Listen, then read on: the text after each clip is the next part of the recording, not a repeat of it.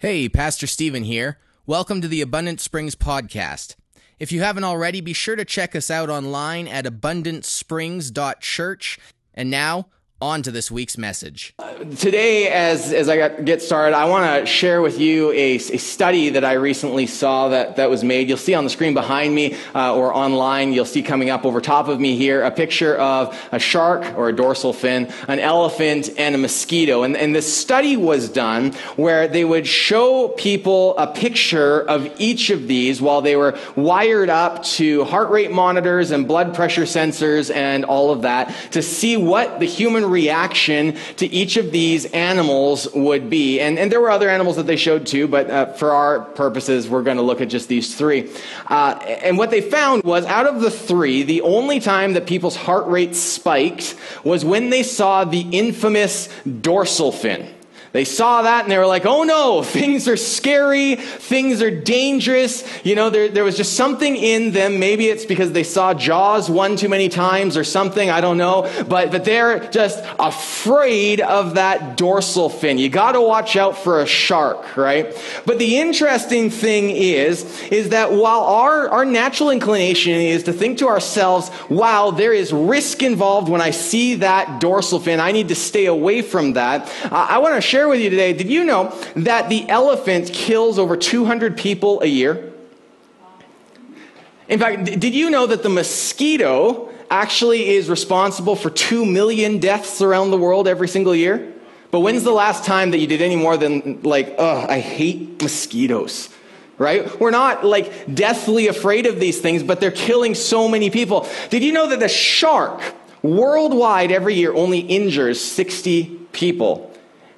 And out of those 60 people, only 6 die. See, we get in our heads this thing like, this is too big, right? I'm afraid of this situation. I can't handle this thing. And so we run away from it. But what we don't recognize is that there's risk everywhere. And I'm sorry to anyone that's like, just leaving the house or something and you're an agoraphobe because you're thinking to yourself, it's not safe to leave the house. It's not, but it's also not safe to be in your house. It could burn down on your head. It could collapse under you. There's many things that could happen to cause bad things to happen to you. Risk is everywhere, right? And so we have to be careful. But at the same time, we don't.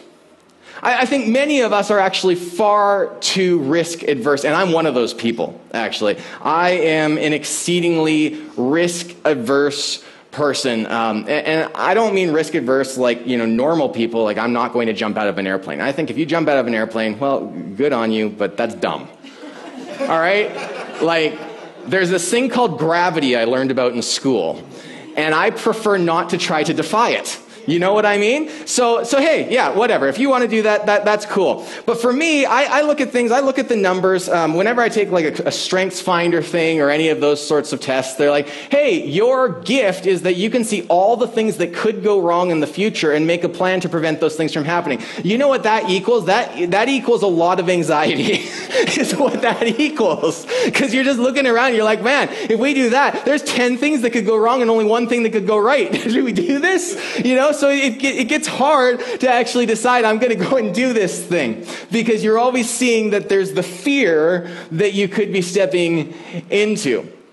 But if there's one thing that the last couple of years have taught me, it's that oftentimes you can only find the blessings of walking in God's purpose for your life through calculated risks and prayerful leaps of faith. And I know that oftentimes this is the same thing in the business world, right? If you want to go from just status quo in your business and you want to do the next thing, you've got to take some risks. Maybe it's hiring someone when you're like, the finances are a little shaky to hire someone. Or maybe it's you got to bring in more inventory to get ready, but that's money out of the bank, There's risks involved to take the next step in things.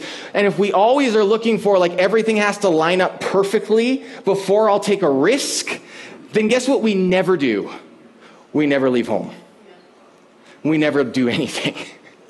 Okay, now don't get me wrong. I am not saying that we should just go out and be like, you know what, I think God would really like it if we were right now to just take out a massive loan, buy the Sobeys building, renovate it. Let's throw $500,000 into that building and we'll just have the biggest church in town. I'm not saying that these are the types of risks that we should take, right? Some people think that we should, but that's not what I'm saying. There's calculated risks. There's looking to God and saying, is this what you want for me, right? And sometimes we do find ourselves running after things that God never even told us to do. It was just a good idea that we had. We never checked it with him. We never ran it by anyone. We're just like, yeah, cool. You know what? It would be really neat if I sold my house and gave all the money to charity. And God's sitting there like, but you have a family.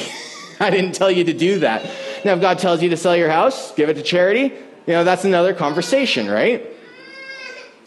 What I find so interesting, though, is more often than not, when I look at Christians, and myself included, our default is not to be people that really do what we see in Scripture, taking these leaps of faith, but our default is to say, whew, that's dangerous. That's uncomfortable. That's not my preference. And so we dig in our heels, right? Now, I want to say right off the bat, this is not a message that is leading up to me saying that we're going to do some crazy thing that you don't want to do and trying to push you into that, all right? So if that helps diffuse a little bit of the tension in the room, I hope that does, okay? Because today I'm actually talking more personally than I am talking about us as a congregation, all right? So we're not buying the Sobeys right now or anything like that. We're not doing anything crazy, okay? We're going to continue the path that God has us on right now, but I'm hoping that each one of us will begin to recognize the path that God has in our lives. And that instead of cowering in a corner, really, is what I see a lot of us Christians doing, that we would actually begin to boldly say, no, God has this for my life. It's risky, but God is a God of risky business, and we're going to step into this thing, right? Now, at the same time, as I'm calling for all of us to hopefully in this message begin to step out of faith, step in faith out of fear. I have my notes backwards. That's a bad thing. Don't take the first one. Okay. But I'm hoping that if you're not someone that's following Jesus right now, but you're just you're interested, or someone invited you, or whatever it may be, that right now as we talk, that there would be something in you that begins to think to yourself, hey, maybe I need to do the same. Maybe I have been holding myself back too much lately. I've been thinking, hey, I need to see a miracle. I need to see proof. I need to have all my check boxes checked off before I'm willing to step out in any kind of faith kind of thing. Or maybe there's something in your life that you've been really fearful of taking a risk into, and there's something in you that says, no, this is the right thing to do, but you're afraid of doing it. I hope this helps you today as well. And so as we do this, I think any time that we're talking about fear, really anything, but especially fear, I think it's helpful to pray.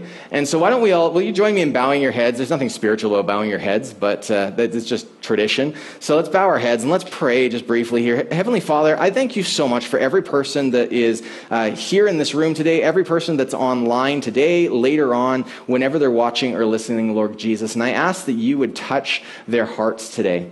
Lord, whatever it is that you've been prodding them into, that you've been trying to say, hey, come this way. Whatever it is that we've been fearful about, Lord Jesus, right now, would you just help us to begin to grab a hold of some boldness?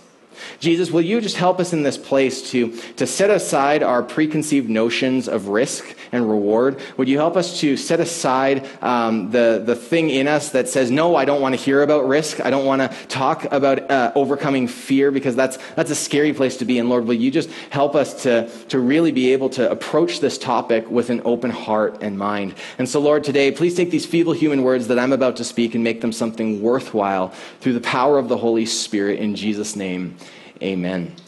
Now, we've been in a series called Jesus for about a year now. We've been going through the book of John. John was a follower of Jesus, and he wrote an eyewitness account of Jesus' life, which we find in the Bible. And the reason we've been in this book of the Bible for so long is because we're wanting to look at the person of Jesus. Because if we're going to overcome fear, or if we're going to come to a place where we say, yes, there's just something in me that says I need to share the story of what Jesus has done in my life, we need to be people that are passionate about who Jesus is. We need to know him. We need to be in love with him. We need to just be so filled with joy in the Lord that when we see someone, we're like, I got to find some way to touch this person's life because it doesn't make sense for me not to. Things are so good for me because of Jesus. How could I keep it to myself? That would be selfish. That's my hope for us all as we begin to learn more and more about Jesus. And so we've been in this interesting passage. It began a number of weeks ago with the paralytic at the pool of Bethsaida who Jesus healed, which really launched a big attack against Jesus by the religious leaders of the day, particularly a group called the Pharisees. We learned last week the Pharisees are a group of people who had a lot of outward religiosity. Does anybody know someone like this? A lot of outward religiosity, but not a whole lot going on the inside, right? And so for them, it wasn't about love. It was about rules, right? You're like, man, I do know a few people like this, Maybe it's you. I don't know. I know sometimes it's me, right? And so that's why we need to capture this place of love. And so we're coming in here after what Terry was talking about last week. We're continuing in this disagreement Jesus is having with these leaders called the Pharisees. And so we're going to go start John chapter 7, verse 31. If you have your Bible, feel free to follow along. It'll also be on the screen. And this is what we read. Many among the crowds at the temple believed in Jesus. After all, they said, would you expect the Messiah to do more miraculous signs than this man has done? When the Pharisees heard that the crowds were whispering such things, they and the leading priests sent temple guards to arrest Jesus. But Jesus told them, I will be with you only a little longer. Then I will return to the one who sent me. You will search for me, but not find me, and you cannot go where I'm going. The Jewish leaders were puzzled by this statement.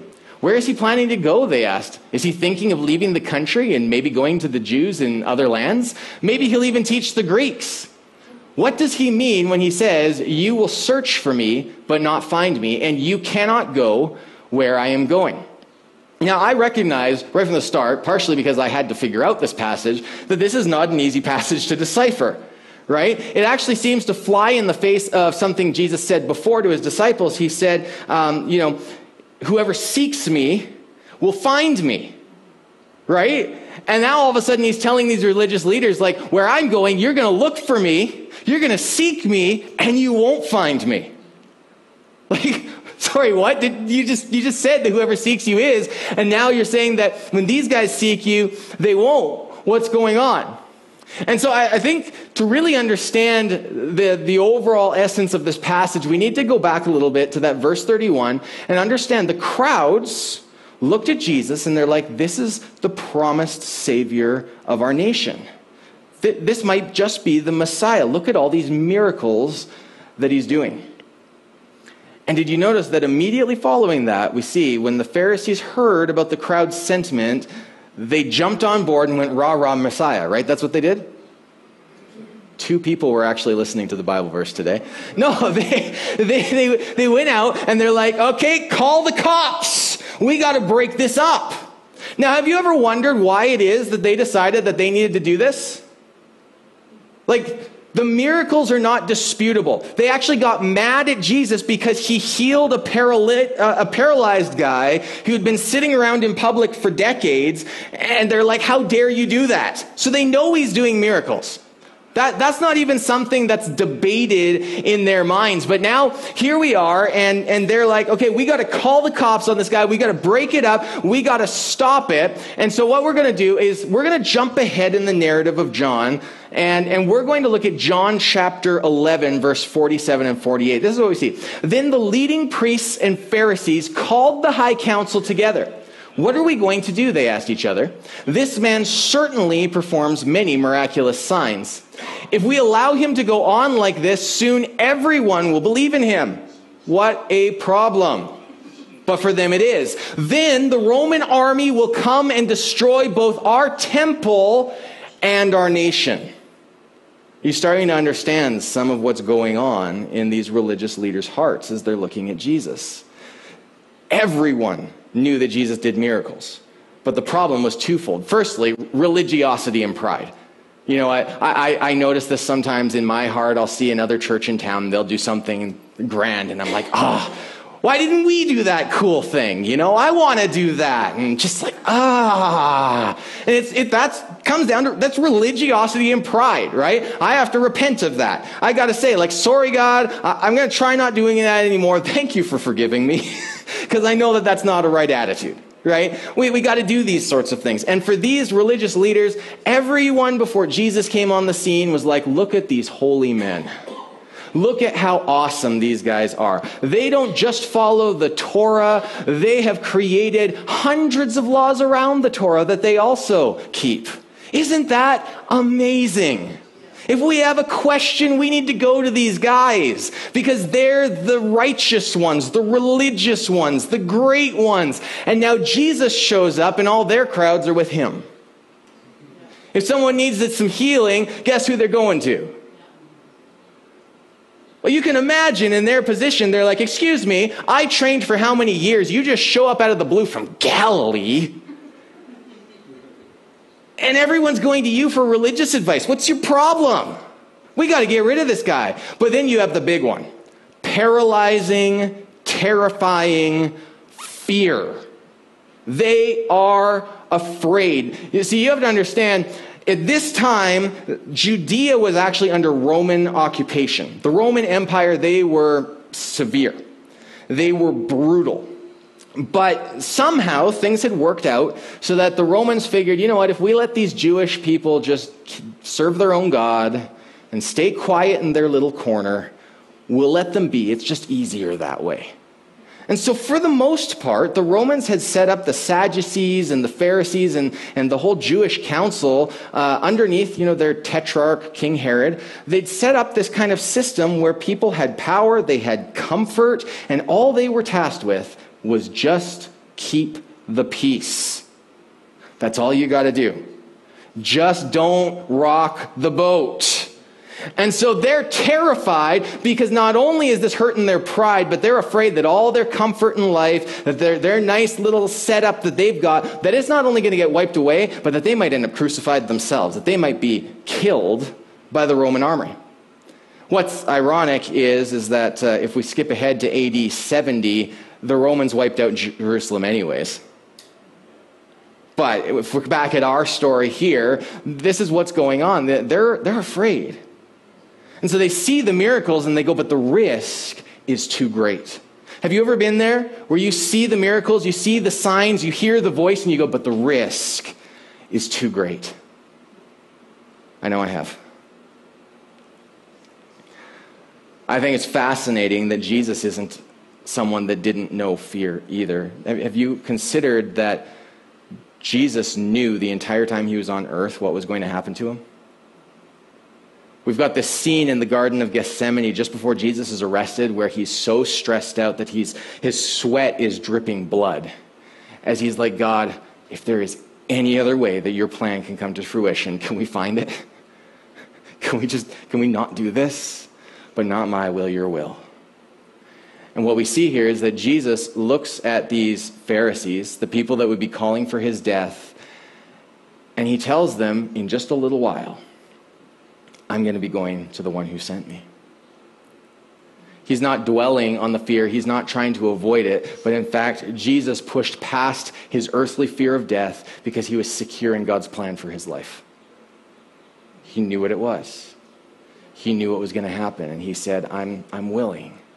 I'm going to go ahead. See, we have to understand, we get this idea in our heads that, we know that God is God the Father, God the Son, God the Holy Spirit, and that they're equal and that they are one and they're of complete unity on everything. But sometimes I think we get this idea in our head because of things like, for God so loved the world that he sent his only son, that whoever believes in him will not perish but have eternal life. We get verses like this and we think, oh yeah, so, there's God. He's like, I really love these humans. Hey, Jesus, go die. But that's not what it is at all. Right? Because that would be a disunification in heaven. Instead, what we actually have is that God loved the world so much that the Son, who also loved the world so much, willingly came to earth for us. Because of his love of the Father and of the Spirit, and because he loves his creation. And so despite all the fear of knowing what was going on, because he was human, right? Fully God and fully man, but he went through the emotions that we do. He overcame fear because of the love of God. His love, right? The love of the Spirit indwelling him, the love of the Father who he had been sent by. And I love what Captain Jeff Struecker, correct me if I'm wrong, but I believe he's the guy from Saving Private Ryan.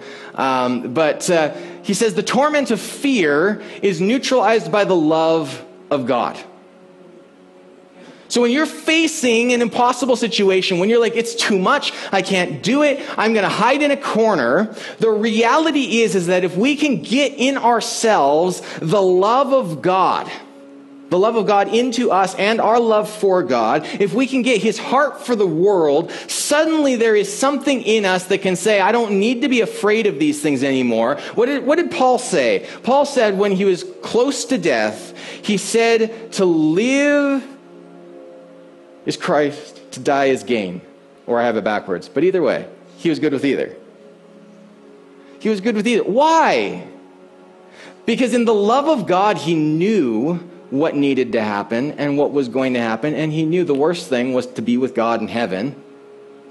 Or the best thing, depending on how you look at it. And that the best thing or the worst thing was to stay alive on earth. And in fact, in Paul's mind, the best thing was to die. Because he says, I would really like to go to heaven, but for your sake, I think I'll stay around a little while longer. And yet he knew what was at stake if he stayed. He experienced so many beatings. He'd been left for dead so many times. He'd been imprisoned. How many? I mean, what a life. But he overcame fear because of the love of God. So Jesus tells the Jews they can't go with him, they won't be able to find him, and so they're like, oh, maybe he's going to go teach the Greeks. Maybe he's going to leave us alone. Maybe he's going to get out of our hair.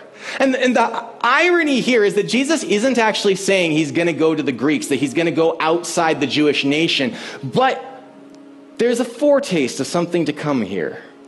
Because while Jesus was going to the Father, God was in fact soon to be found among Jews and non-Jews. The good news of Jesus wasn't something just here, it was going to spread. Praise the Lord. That's why we're here in this room or online today. We get a little confused sometimes. He says, oh, I'm going to do this thing. And we're like, oh, he must mean this. When he doesn't. But praise God that he saved us.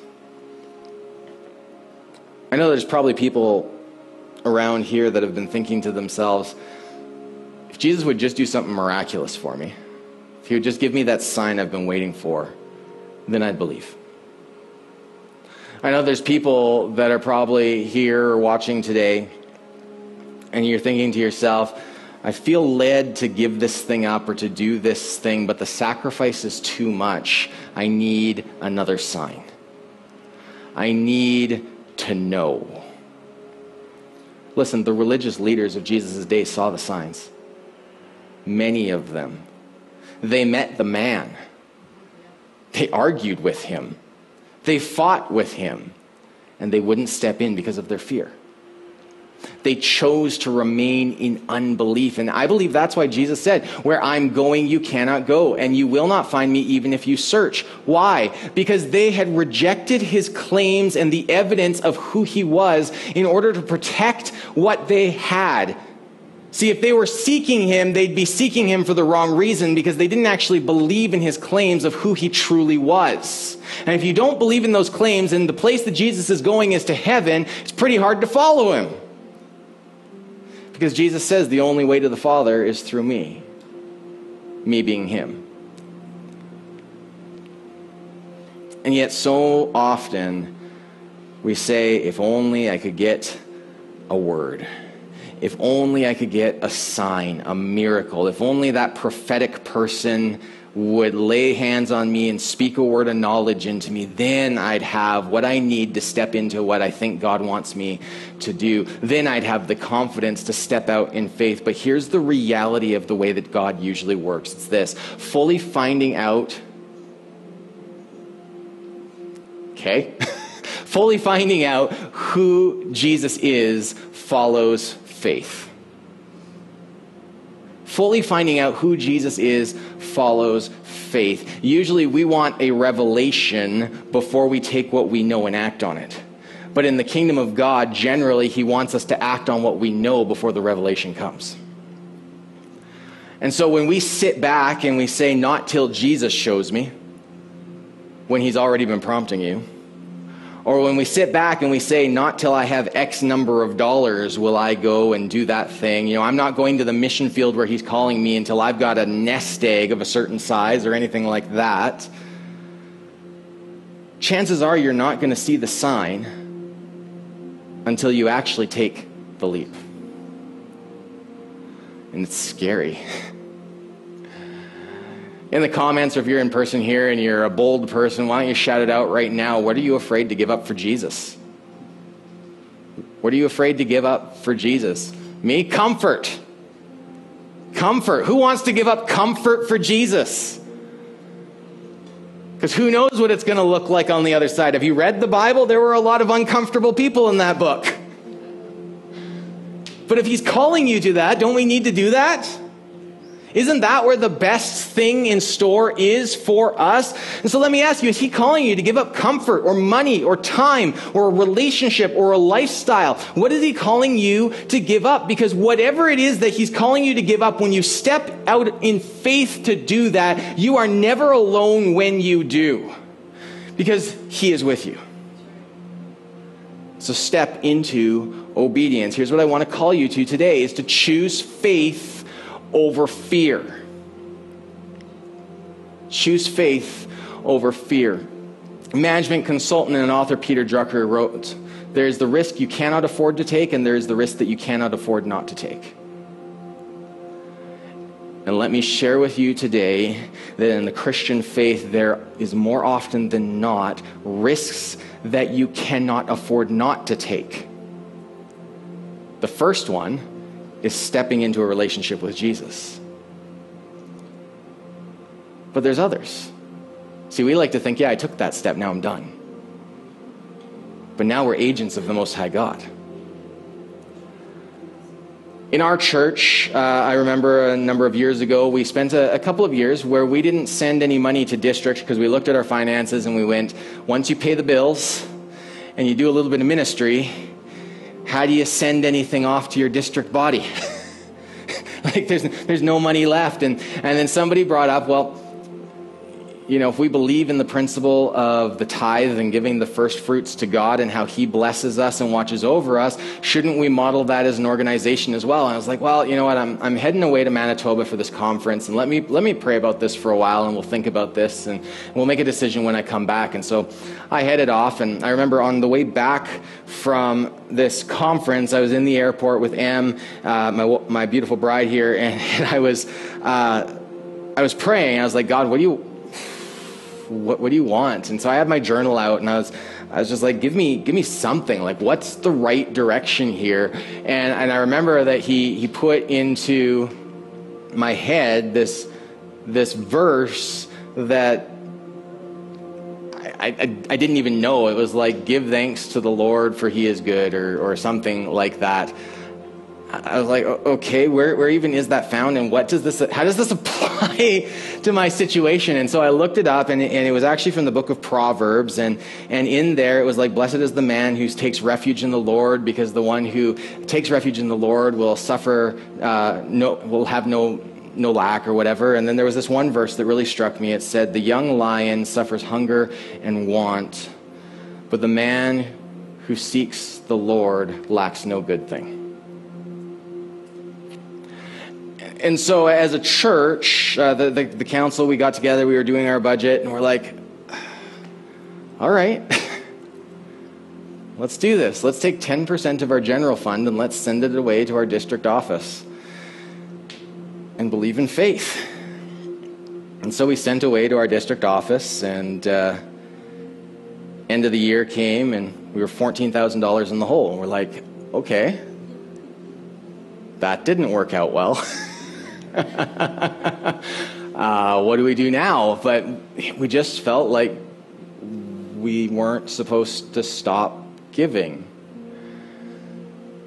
And so we went another year. We adjusted our budget a little bit. We were like, well, we've got some things that we're maybe wasting a bit of money on. Let's shrink those accounts. Let's bring things in check here. But we're going to continue to give 10% to district, and we're going to continue to press into what we feel like God wants us doing in our community. And so we did that. And that year, we had a $15,000 surplus. And then we're like, okay, let's do some stuff. Let's put a little bit of money let's put our money where our mouth is, right? And we say that we want to reach our community, so let's go and let's put some money into outreach, like more than we have in a while. Let's stretch things a little bit. And so we did. And we came out of it, and we had a surplus. Okay. So this year we're like, all right, like you're starting to get a little excited by this point. You're like, all right.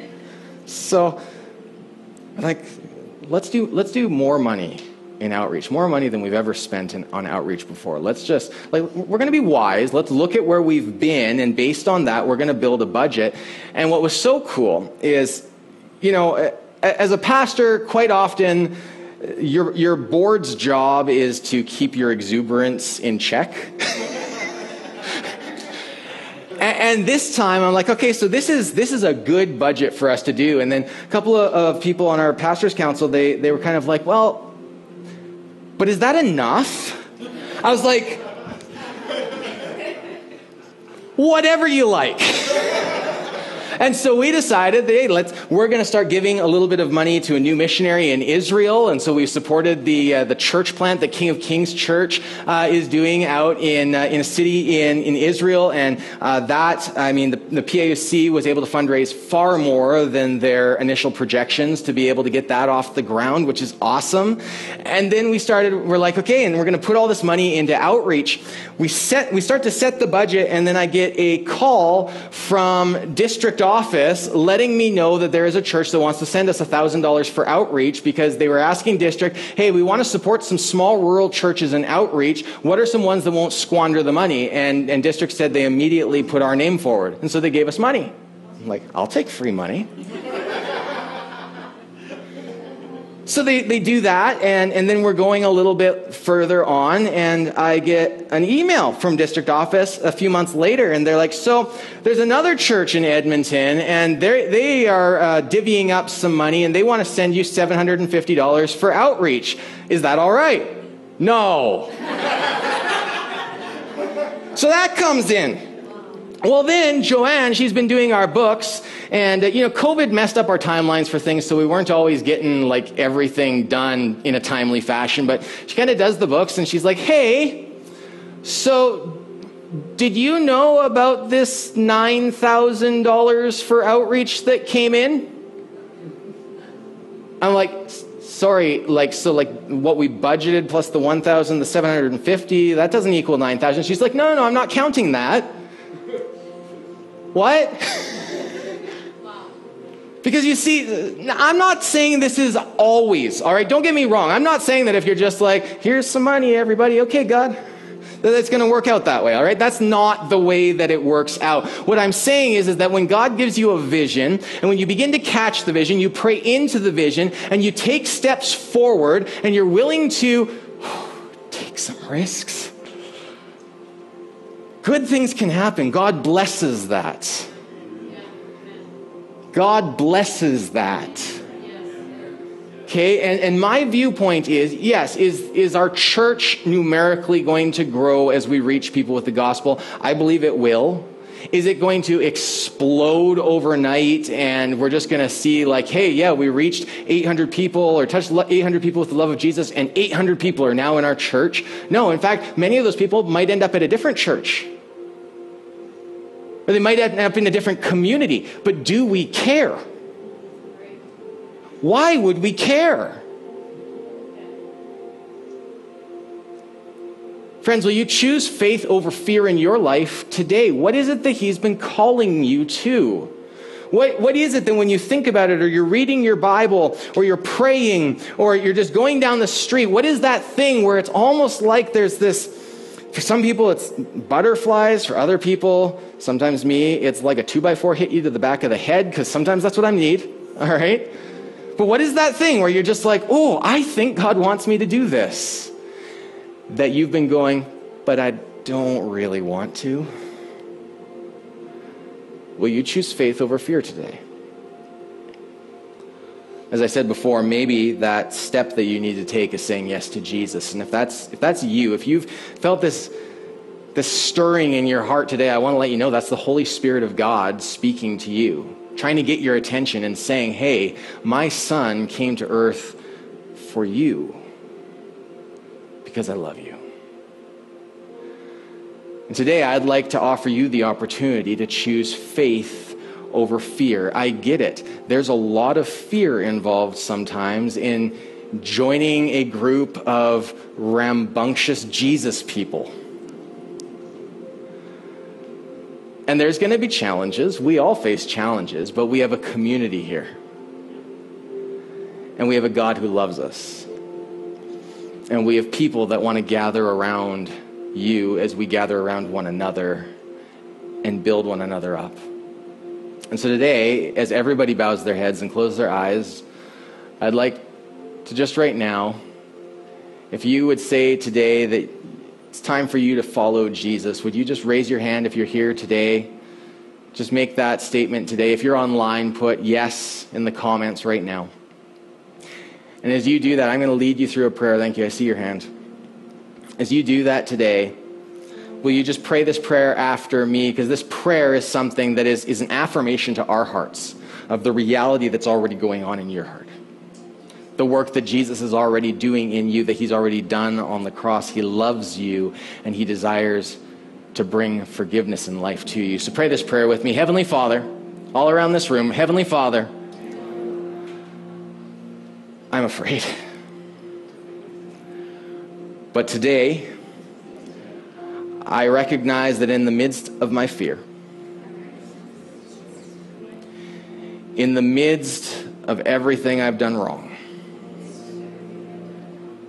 in the midst of the things that I still don't think I'm wrong about, that you stepped in because of love. You died for me. You rose for me. And today, I'm accepting your gift of life. Today, I give you my life, and I'm accepting yours. Fill me with your Holy Spirit. Transform me with your love, and help me to follow you all my days, to choose faith over fear. In Jesus' name, amen. Praise the Lord. He is so good. If you just prayed that prayer, we want to follow up with you. Okay, if this is a prayer of your heart, something that recognizes a change that's going on in you, we want to be able to connect you with people that can help you take the next step. I'm going to invite Terry up today. We're going to sing another song in just a moment here, and then we're going to have a time of communion. During this next song that we're going to do, Steve is going to be available at the back to pray for you. So if you have anything in your life that you need prayer for right now, prayer for healing, prayer for a situation, prayer for a loved one, go see him at the back. Receive prayer during this time. The communion elements, when Doug finishes passing them out, they'll just be right here. So if it misses you because you're getting prayer, just run up here, grab one, go take your seat. All right? It's no problem whatsoever. We want you to get that prayer. But today, whoever you are, wherever you are, what I want you to do today is this. Ask the Holy Spirit to show you where you need to step out in faith, and ask him for boldness to overcome your fear. If you're ready, let's sing together.